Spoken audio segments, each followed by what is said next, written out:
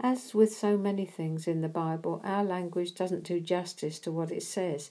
It's very limited, whereas the Greek is very detailed and specific.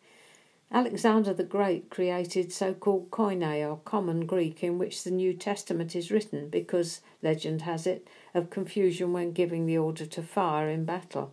His troops were all over the place, firing at different times at different objects, up and down on each other, sideways. He discovered he wasn't going to win that way, so he devised a very accurate and precise form of Greek. As a result, he won his battles and became great at a very early age. Take for example the little word if, which we find Jesus uses quite a lot. It says, you might or you might not. It poses questions. Often there is no certainty that you will. There's no guarantee, it infers. In the Greek it becomes very clear which particular type of if he's using. There is the if, I wish you would, but I know you won't. It's a wishful mode. If, I'm sure you will, we would say since. For example, Satan, in his temptation of Jesus in the wilderness, said, if you're the Son of God. That was the if of certainty. He's saying, of course, I know you are the Son of God, or I wouldn't be here right now trying to lure you off course. Another example is in Colossians 3, 1-3. If then you were raised with Christ, seek those things which are above.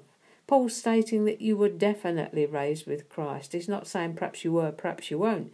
You were definitely, there's no doubt about it. So live from there. But that isn't where this little word stops. There is if, perhaps you will, perhaps you won't. The choice is yours.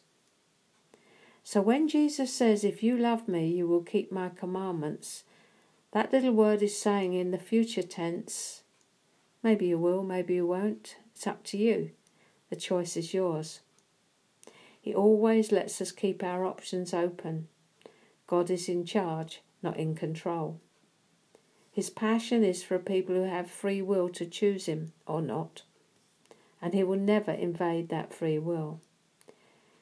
Choices are how we determine the measure of our inheritance and reach our destiny. We know we're going to reach our destination, but our destiny is different. It relies on our choices and that little word if, somewhere out there in the future. He holds it out and you get to choose as you weigh the cost of following him fully, as you count the cost of doing just that.